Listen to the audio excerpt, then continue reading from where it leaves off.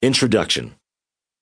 As a British politician who was well known for serving twice as Prime Minister for the United Kingdom and as an infamous war organizer, leader Winston S. Churchill filled his long life with achievements and recognition plotted throughout every modern history book. Most famously, he led Great Britain into victory over Nazi Germany during World War II in his first run as Prime Minister and played an essential role in negotiating peace once the war reached an unsteady end.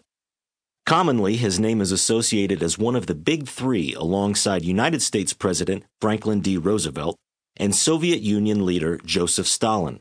In unity, the three men helped lead the world to a resolution from the violence and terror that reigned in World War II. Winston S. Churchill was more than a military and government leader, though. He lived an entire life full of accomplishments that defined him as a singular person rather than a government and military leader.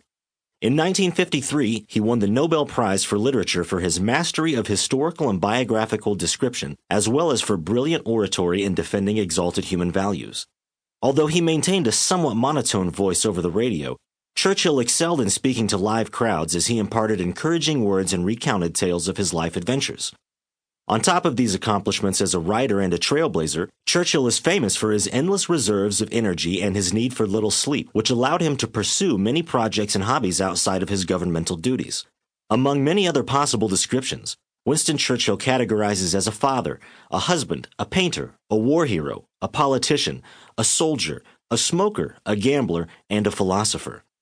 Any general biography of Winston S. Churchill will provide an overview of his greatest achievements. But Churchill had other goals and desires that are often ignored and forgotten. What were they?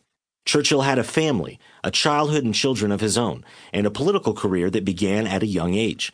He spoke with and entertained some of the biggest names in the world, within both the political and social realms. How did he interact with Franklin D. Roosevelt, with Mahatma Gandhi? Beneath the accolades and accomplishments lies one important question. Who was Churchill out of the spotlight? What were his struggles and personal goals? Was he an average man in some ways?